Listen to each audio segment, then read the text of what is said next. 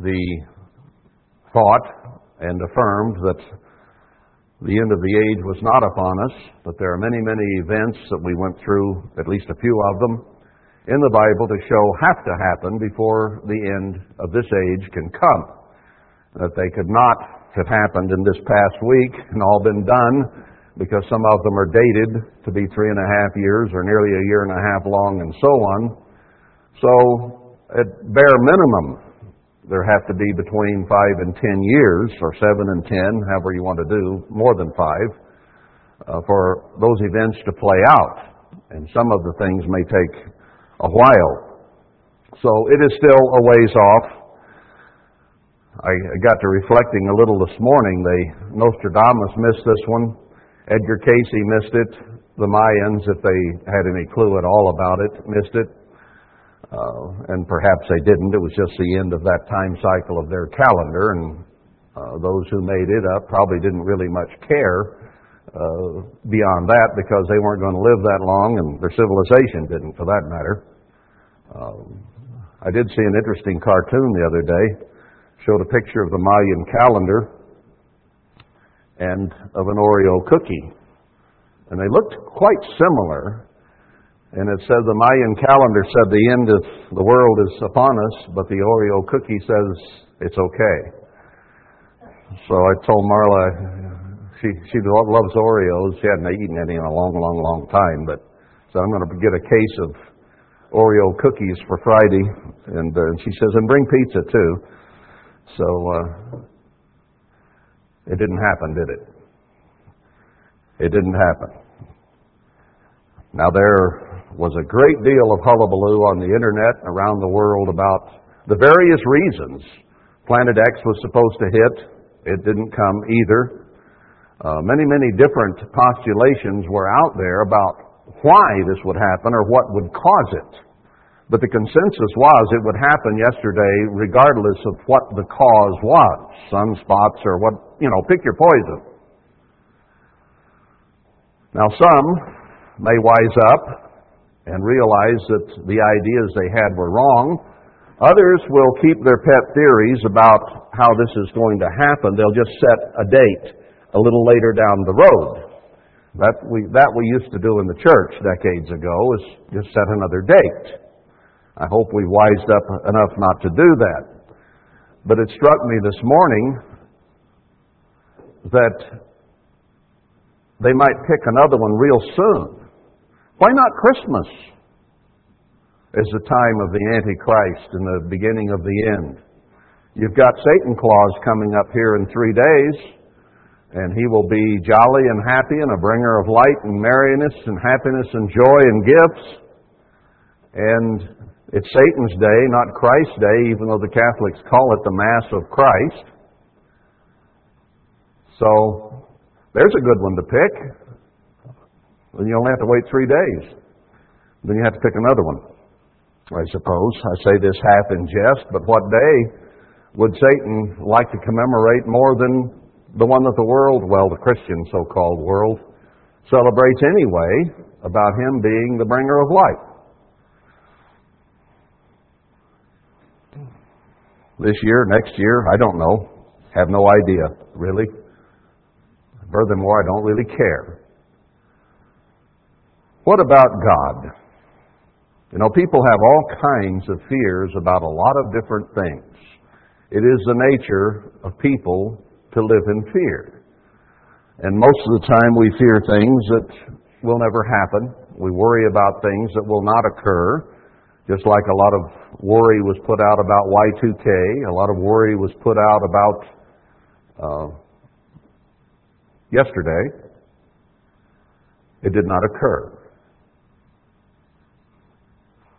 Now, I have been going back to Isaiah 7, 8, 9, and through this section a lot lately. And I'm going to go back to Isaiah 8 again this morning, or this afternoon. Maybe I'm beginning to sound like Herbert Armstrong and the Two Trees, because he began almost every message with that for several years. But there are some things that are very important for us. As I said, so many people fear. In fact, it is part of being human to fear. We get insecure about a lot of things. Well, what really should we be petrified about? What should we be scared about? Planet X? Should that be what scares us? Should it be the Nephilim, the half-human, half-demon giants that are proposed or supposed to be out there, that are going to invade the earth and get us? The zombies, that's brought up a lot. Talk radio and the internet are just abuzz with all this stuff. Is it truly something to be scared of? I think we need to ask that question. And I've covered this before, but I want to talk about it a little more today. Now he says here in chapter 8, verse 4, "For before the child shall have knowledge to cry, my father and my mother, the riches of Damascus and the spoil of Samaria shall be taken away before the king of Assyria." So there is, in truth, a danger coming. And this is talking about the plot back in chapter 7 between Syria and the Jews against Ephraim. And Samaria was part of the northern 10 tribes, or was the capital of the northern 10 tribes, including Ephraim and Manasseh. So it definitely is an invasion coming. There's no doubt about that. God has told us in many places that He is going to destroy Israel here at the end time. Maybe that ought to really scare us. Talks about the king of Assyria in all his glory, middle of verse 7. And then God tells all these nations to assemble themselves in verse 9 to build an association or a coalition or form a conspiracy or whatever word you want to use in there. Allies. And come against us. And they will be broken in pieces. Verse 10, "Take counsel together, and it shall come to nothing. Speak the word, and it shall not stand, for God is with us." Now he's speaking of the church here, and he says that, yes, these nations, this nation, will be taken away. It will be taken into captivity, but God is with us. God with us is Emmanuel in English. I don't see anything to worry about, do you? It says in verse 12, "Neither fear you their fear."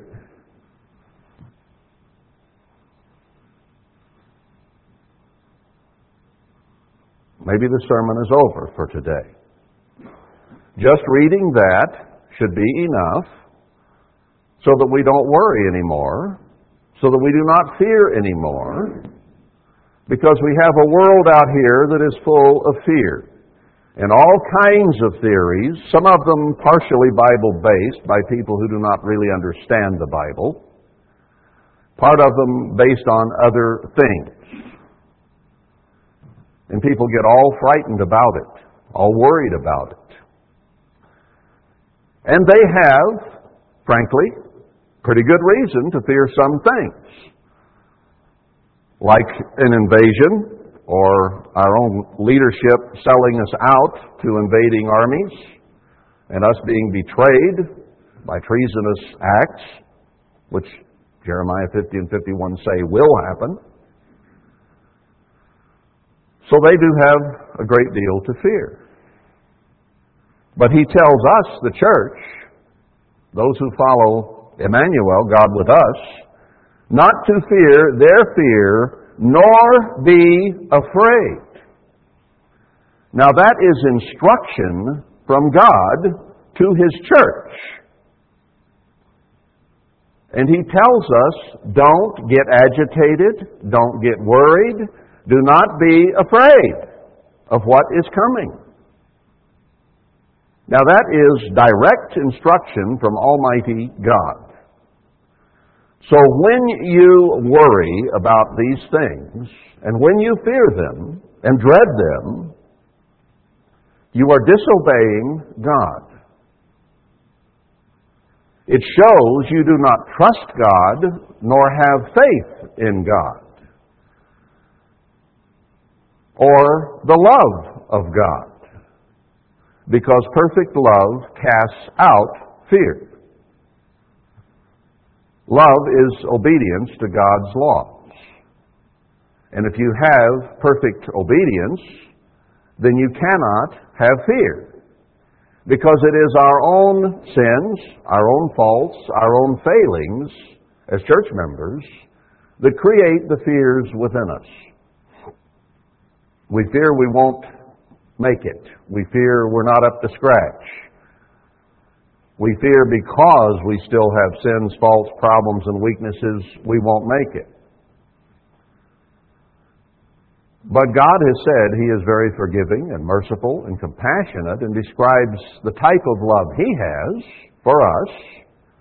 And He tells us, "Fear not, little flock, for it is God's good pleasure to give us the kingdom." So, Old Testament, New Testament, it does not matter where we go in the Scripture. The message is the same. Do not fear. Quit it. Stop it. Don't go there.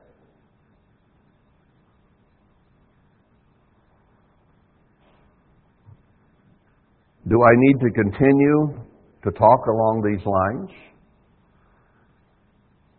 There are some in the Church of God who live in fear of all these things that are about to come to pass,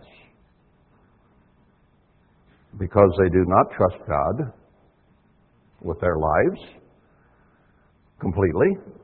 Now, they may not fear to some degree as much as others do, because they know there is a God, but it is a very real thing. And I hear it around. The people are worried about all these things. Some people get really paranoid, and I'm talking about church members, about all this stuff that's supposedly going to come down and didn't. But all they'll do is reset the date. They won't change their beliefs about some of these things.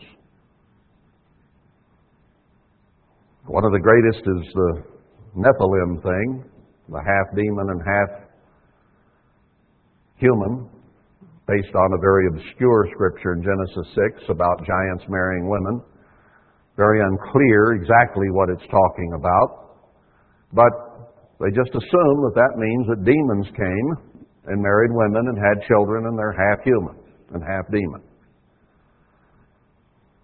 I submit to you that Christ said no. The angels in heaven do not marry or not given in marriage. And marriage includes sex. It just doesn't make sense, brethren.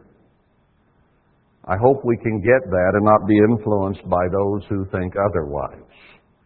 Let me pose a situation for you. God is a God of love.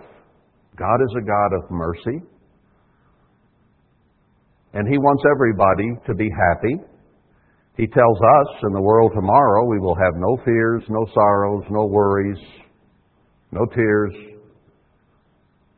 but everything will be wonderful. Now, a God with that mindset, would He create beings, angels, with the capacity for physical sexual relations, with the gear for it, with the desire for it, and then tell them, you have eternal life, you will live forever with frustrated desires? Is that a God of love? You will be in this condition forevermore. That sounds more like hell than heaven to me.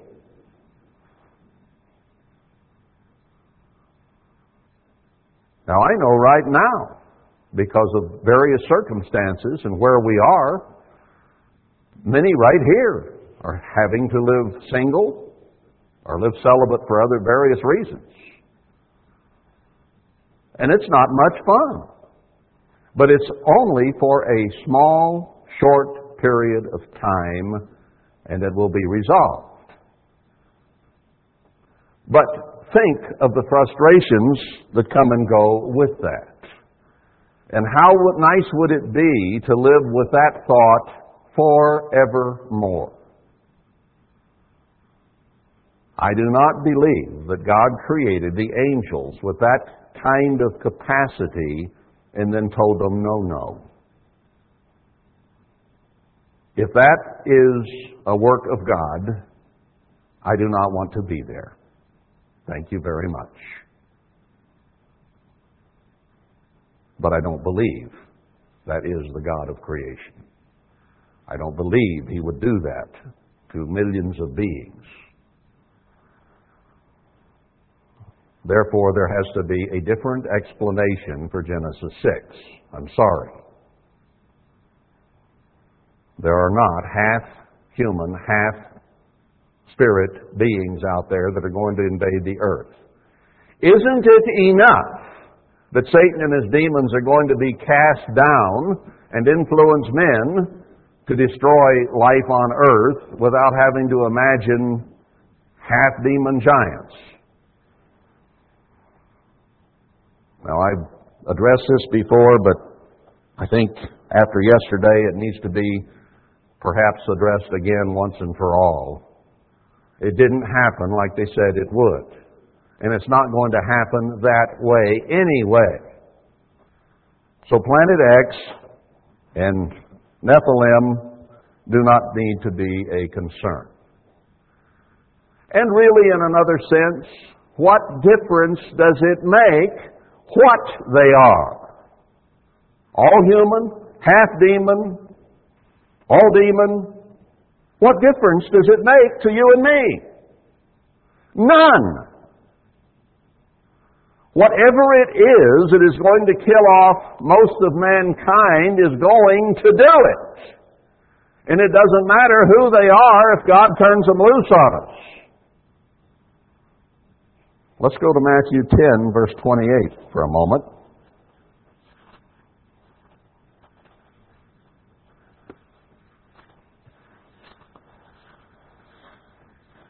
And let's see where our dread and our fear should be. Matthew 10, verse 28. And fear not them which kill the body. And it doesn't matter who they are. Demon, half demon, or man. Don't fear anybody that can kill the body, in other words. But are not able to kill the soul. But rather fear Him which is able to destroy both soul and body in Gehenna fire. Now there's where our fear and our dread needs to be. God controls both human and eternal life. In Job's case, he told Satan, have at him. Just don't kill him. Do you think after Satan got done with Job and had put all the misery and torture upon him that he could, he would not have killed him had he been allowed to? Oh, God controlled physical life there on this earth and did not let Satan, the devil, who's worse than half human and half demon, he's all demon. He did not let him kill Job. He stopped it, even though he sicked him on him to start with. But he was the one who set the boundaries. So it doesn't matter who might come after us. And you can imagine all kinds of things and read things in the Scripture if you want to. But it's clear God has got beings, human beings are bad enough, who will destroy the body. Unless God protects even the human life and body, which we'll get to. But He totally controls eternity. Now there's somebody to fear. There's somebody to curry the favor of. There's somebody, if you want to polish boots, to polish on. There's somebody to get close to. There's somebody to get to know. There's somebody to talk to a lot and pray. That is, ask His favor and His protection. Because He holds the keys of eternal life. Now there's the one to be afraid of. Gehenna fire will not last long, but we see there in Luke a description of someone who was left out of the kingdom of God, and there was this great gulf between Lazarus in the kingdom of God and him going into fire, and it was not a pleasant description there. I am going to spend my time concerned about God Almighty and spend very, very little time, hopefully none, worrying about space invasions and planets colliding and all of that stuff that people on radio and internet fear and write books about. Why? Why go to that bother? Why go to that argita, that emotional frustration? Why fear things we do not need to fear? Life's hard enough without living in fear of things that we don't need to fear. And not fearing God enough. That same context we covered some last week back in Isaiah, where he says, to the law and the testimony. Maybe I will review that with a little bit different light here today. I read it last week, verse 16 of chapter 8. Bind up the testimony, seal the law among my disciples. God gives His Spirit to them that obey. If we will follow His laws, we have nothing to worry about or to fear. It's that simple. And this testimony that is in this book, this that we're reading right now, is not the law, but it's the testimony of Christ. And He's telling us what's coming down. He tells us there's an association coming against Israel, and that it will destroy Israel. But we don't have to fear it if we will cling to the laws of God and the things that God tells us in this book, this testimony of Him. We have nothing to worry about. It says, I'll wait on the eternal and look for Him, and that those that He works with will be signs and wonders from God who dwells in Mount Zion. Christ is coming to dwell in Zion here at the end. We've been over that many times. He says the church, along with the two witnesses, will be in Zion, and He will come and dwell with them before going back to His Father's throne in heaven and coming for the first resurrection. Now, lest somebody say, well, if they say He's in the desert, don't believe it. He's talking about something else there. But He does say He's coming to dwell with. Now, maybe that's not visibly. I do not know. And that would fit in with, if He says He's in the desert, He's not. He's right here today. Do you believe that? Christ, Emmanuel, is right here in this room today. In the opening prayer, it was asked that He be here. And I believe that. I believe when we ask Him to be here, He will be here. So He's in the desert. But if we were on the mountaintop, we'd make the same prayer and He'd be on the mountaintop. So that one scripture does not limit other circumstances. And as I've said before, He was in the desert with Paul after this was written for 3.5 years teaching him. So if somebody had said at that time, Christ is out in the desert with Paul, it would have been true, but because of context and the meaning, it would not have been a contradiction of what had been written in the 4 Gospels. So let's always understand context. It is important.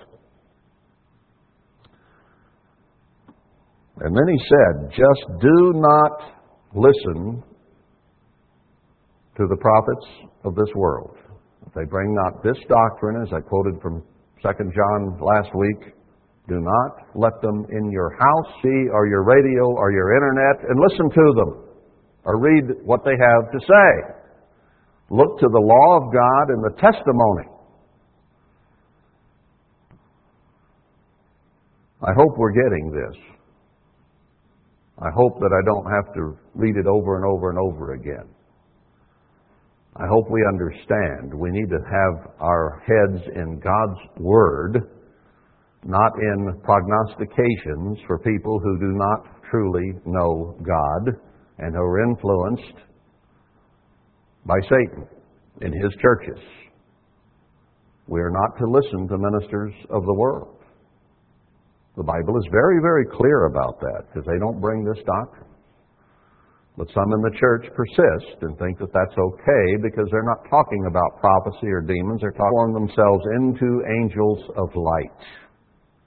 And what they sound may say okay in some circumstances, but there's always a twist. There's always a little misunderstanding, and it will lead you away from the true God and His true love. Those who speak of love do not even know what it is. They don't read the Apostle John, where he says it's the keeping of the commandments, because invariably they believe the commandments are done away with. You cannot preach the love of God and believe the commandments are done away with. It is impossible. Impossible. So the love they are describing is not godly love. I don't care if they do use Greek words. Now, I'm talking about Protestants and Catholics here, not people in the church. Don't get me wrong. Let's understand. Verse 20, to the law and to the testimony. If they speak not according to this word, it is because there is no light in them. Steve Quayle gave me some of his books he had written last time I saw him about Nephilim and giants and all that stuff. He was so excited about them. It's just garbage. He is a flaming Protestant. He does not know God at all. And the Satan that he thinks is coming to invade, that he's so afraid of, is the one he worships and doesn't know it.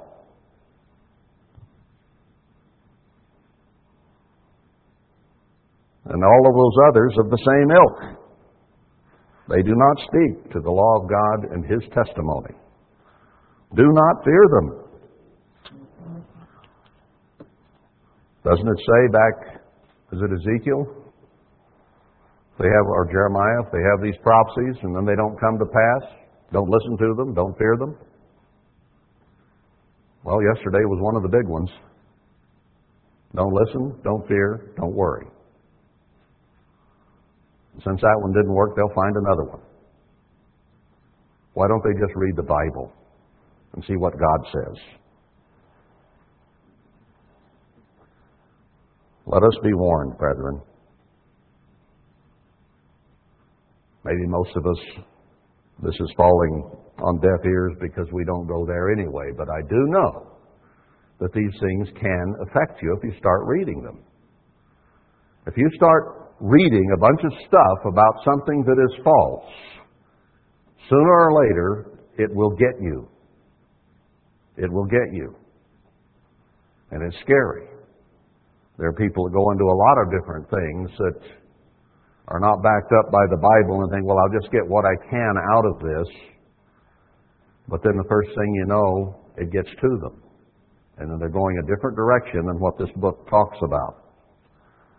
It happens with any subject you want to name. If you get into the things that men have written and men have postulated, and they won't fit this book. Now, I have read a lot of scriptures to you over the last, especially 16 years, and a lot of them haven't happened yet. But I'll tell you what, the things that I'm reading are right here in this book. They're right here in this book. So they're going to happen. Now, I've only been doing it for about 16 years. But God wrote these words thousands of years ago. Now, because these things have not happened in thousands of years, shall we start questioning God too? Now, He said they're like the waters of Noah to Him. They will come to pass. But He has never, ever told us when. Now, we can speculate a little. We can have ideas. We can watch certain things and see.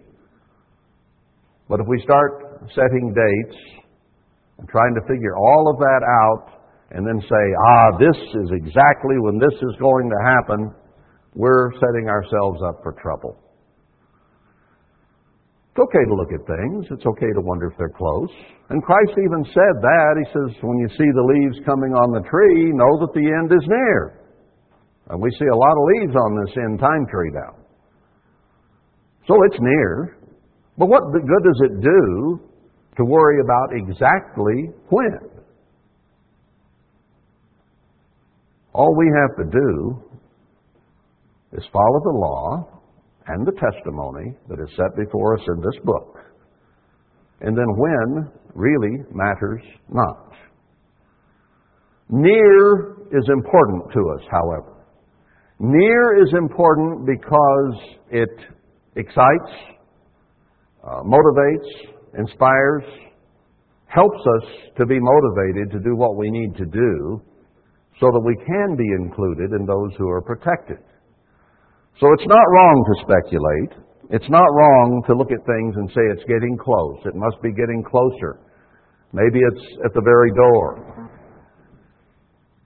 That is okay because it's motivating.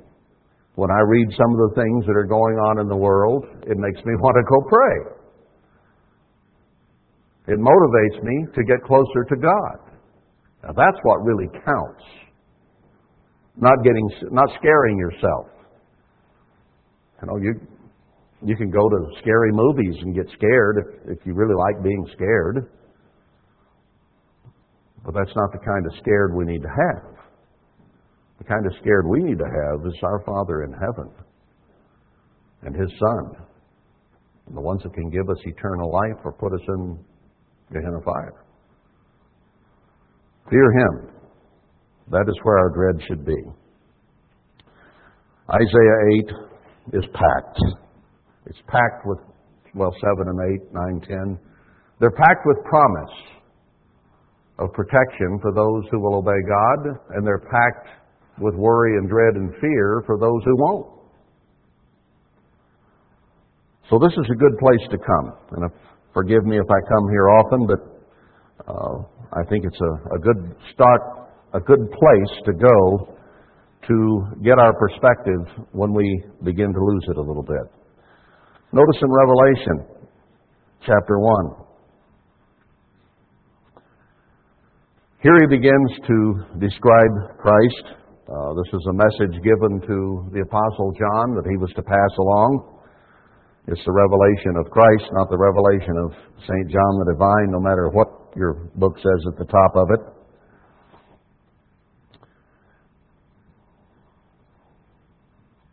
Let's see, where do I want? It describes him here in the midst of the candlesticks, the churches, in verse 13 and on down. It talks about his hair and his head were white like wool, his eyes a flame of fire, and gives a powerful description of a very powerful being. He has the keys of life and death. Now notice verse 16, he had in his right hand 7 stars, and out of his mouth went a sharp 2-edged sword, and his countenance was as the sun shines in his strength. Now we've seen in other places that his word is like a 2-edged sword. It cuts both ways. There is someone to fear, whose mouth is a 2-edged sword. He has power. And when I saw him, verse 17, I fell at his feet as dead. In other words, just this vision of Christ in His glory was enough to make John fall down as if he were dead. It scared him, as we say, to death, or half to death, depending on what expression you want to use. But he chooses to say, it scared me to death. I fell as dead. Now there's someone to fear. And He laid His right hand upon me. In other words, He chose John. He said, I have come to you, laid His hand on him, saying to me, fear not. I am the first and the last. Now, why does He tell him this? He tells us to fear Him, and for Him to be our dread. We just read it in Matthew 10 and Isaiah 8 and other places. Why is He telling John not to fear? Because He is about to reveal to John the things that Isaiah 7 and 8 are talking about. He is about to show him a vision of armies and men and trumpets and woes and plagues and all kinds of things that are going to happen at the end of the age. And He said, don't fear what you are about to see. I am the first and the last, the Alpha and the Omega. I was here at the beginning. I'll be here at the end. So you don't need to fear what I'm about to show you about the end. And that does not contradict fear me or have dread for me. Now, the Apostle John is the one of the apostles that Christ had the greatest affinity for, perhaps loved the very most, had great affection for. And you will notice in the writing of John that he is the one that talks about love the most of all of them by far. And he also is the one who by far makes it clear that the love of God is the keeping of the commandments, because they show goodwill and good service to God and goodwill and good service to men.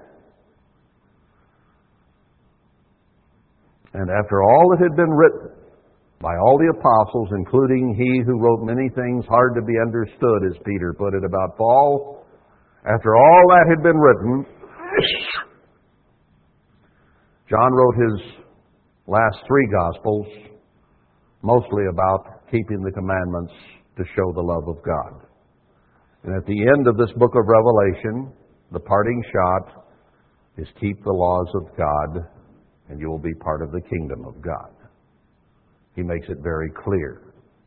If anything is unclear in Galatians or somewhere, John makes it quite clear. And he is the one whom Christ chose to give this message.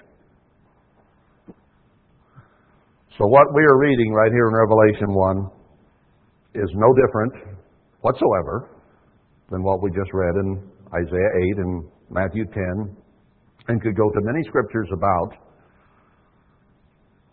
and read the same thing. We don't necessarily need to go there and see all those today, but they're there.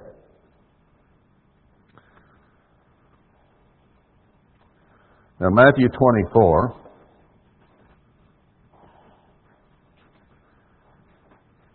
we addressed this some last week. I want to hit it a little bit differently today. He does talk here in verse 7 about nation rising against nation and kingdom against kingdom, and so there will be war, famines, pestilences, earthquakes in different places. Those things are happening more and more and more right now. They're in the news daily. We're getting very, very close to this time. And that will be the beginning of sorrows. But the end will not come yet. Then there's going to be a persecution and a killing of the people of God. That is coming. So, should we get all worried? Now, I wrote down quite a few different scriptures here that tells us. Let me just quickly go through a few of those. Isaiah 8, verse 4. Before the child that Isaiah was to have would be able to cry daddy and mommy, the riches of Damascus and the spoil of Samaria shall be taken away before the king of Assyria. End-time prophecy about our nation, the nations of Israel, that the Assyrian will lead a coalition of people against us. It's coming against the United States of America, Britain, and Western Europe, and the places where Israel is. And make no mistake where Israel is. That can easily be proved. It's easy to get away from that proof and begin to believe other things, but it's not so. Chapter 9, verse 11. Therefore the Eternal shall set up the adversaries of Rezin against him and join his enemies together. God is going to see to it that a coalition or an alliance is made between the enemies or among the enemies of Israel. The Syrians before, the Philistines behind, and they shall devour Israel with open mouth, like eating breakfast. For all this, his anger is not turned away, but his hand is stretched out still. So God is going to ascend this coalition of people against our nation. Chapter 10, verse 5, O Assyrian, the rod of my anger and the staff in their hand is my indignation. I'll send him against a hypocritical nation, and the people of my wrath will I give him a charge to take the spoil, and so on. This is repeated many, many times. I want to skip back to Micah, because the minor prophets do give a description of what would be happening in the church, as we well know, but it also gives the second fulfillment, and that is what will happen to the nations. Let's go to Micah 5. And here I want down about verse 2. You, Bethlehem Ephratah, though you be little among the thousands of Judah, yet out of you shall he come forth to me that is to be a ruler in Israel. So this has to be speaking of the church, spiritual Israel at the end.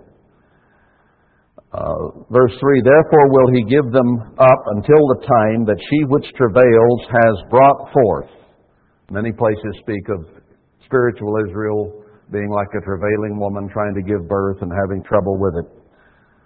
So she is going to bring forth the Christ child in terms of her character, her preparedness, and he will come and dwell with her. So it's like, in that sense, giving birth. It's the analogy he uses.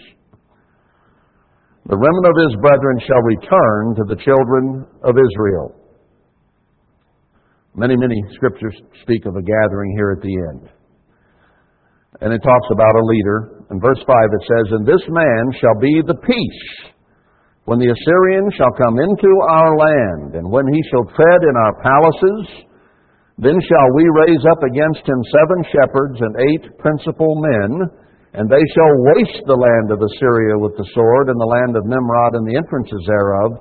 Thus shall he deliver us from the Assyrian when he comes into our land and treads within our borders.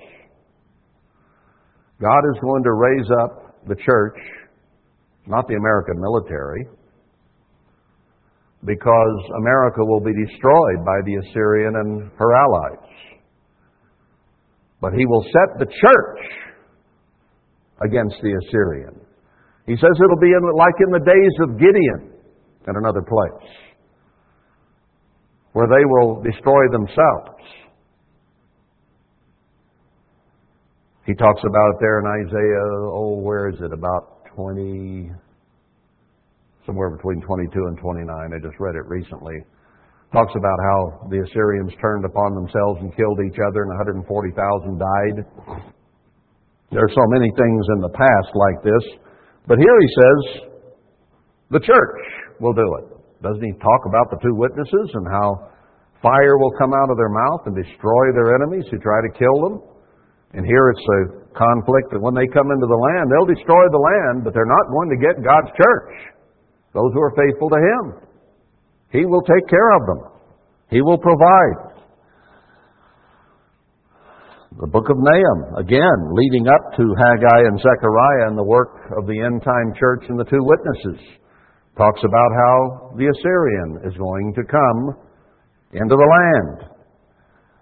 Verse 15 of chapter 1, it says, Behold, upon the mountains the feet of him that brings good tidings, that publishes peace. O Judah, keep your solemn feasts, perform your vows, for the wicked shall no more pass through you, he is utterly cut off. So the destruction of the nation is coming, but this is referring back to Isaiah 40, a voice crying in the wilderness and publishing peace, and saying the church, the faithful remnant, will have peace, and the Assyrian will not be able to destroy them. Why is this here in the middle of a book of Nahum about destruction of the nations, and it talks about the church and the ministry of the church? And finally, the destruction of Nineveh and the Assyrian. The book of Habakkuk talks about the same thing. I won't go there. Zephaniah tells us to gather before the financial crash and the decree of destruction comes down upon us there in chapter 2. But as it goes on down, it talks about the Assyrian in verse 13 and so on, and how it dwelt carelessly and how it will be destroyed. But he says down in chapter 3, verse 12, I will also leave in the midst of you an afflicted and poor people, and they shall trust in the name of the Eternal. New King James says, a meek and humble people. And then Haggai goes into describing how a remnant of the church is going to be brought together to do the end-time work of God. And Zechariah shows that they will have a covert and a wall of fire around them to protect them from all that is coming down. What are we so worried about? Why do we worry? Let's go back to Matthew 24 for a moment here.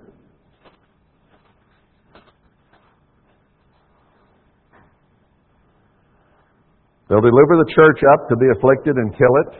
I can go to Daniel 9, Daniel 11, where it talks about how they will rise above the holy people, and many of them of understanding will fall. There will be a great persecution from men. Why worry about Nephilim? Men are going to do it. That's bad enough. They can kill the soul too, the body. Or not the soul, but the body, I mean.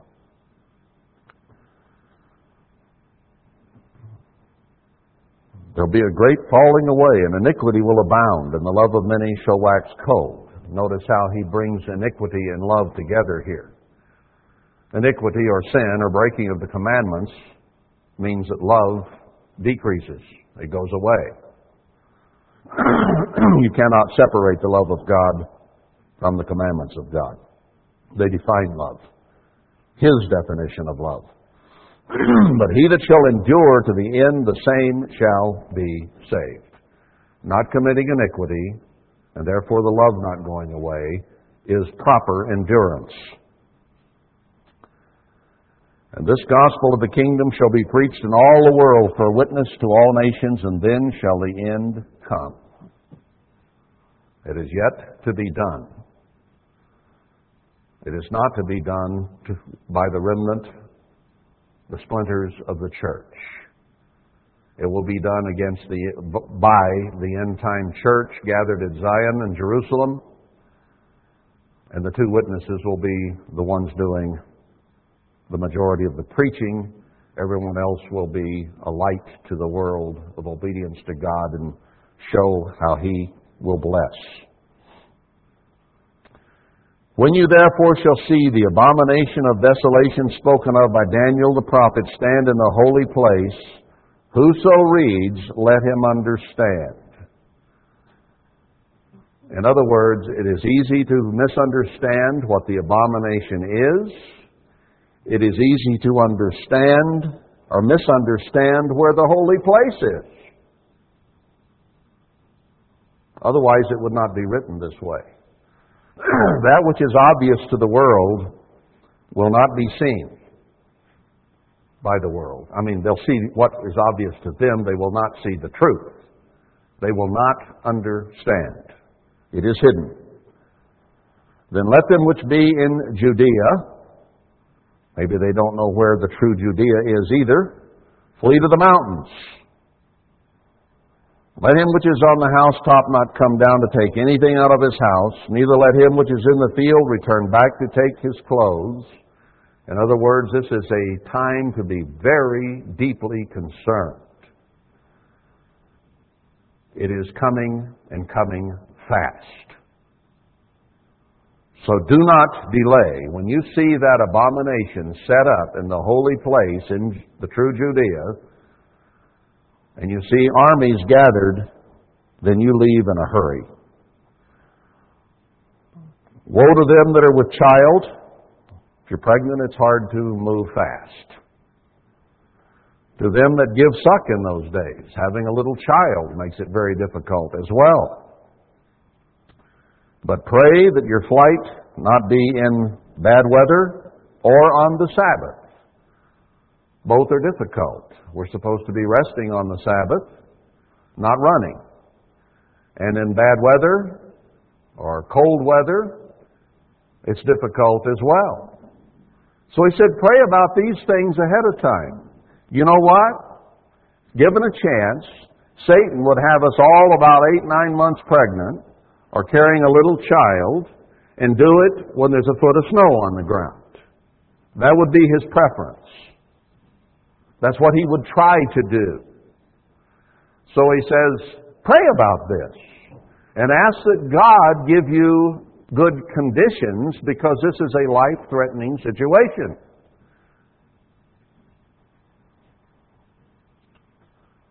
For then shall be great tribulation, such as will not since the beginning of the world of this time, nor ever shall be.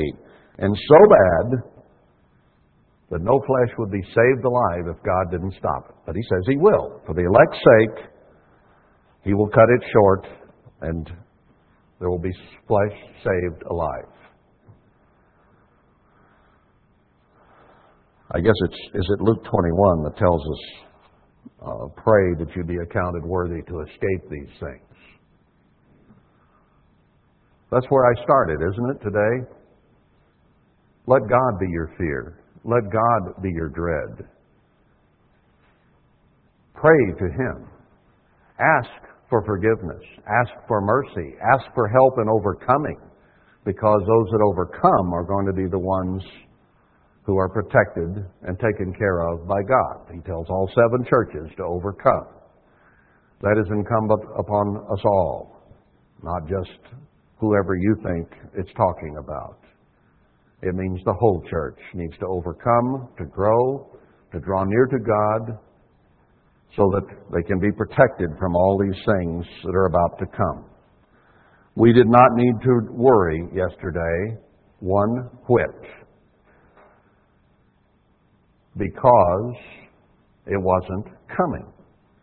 And even when it is coming, we have nothing to fear if we're trusting God, obeying Him, and serving Him, and loving Him.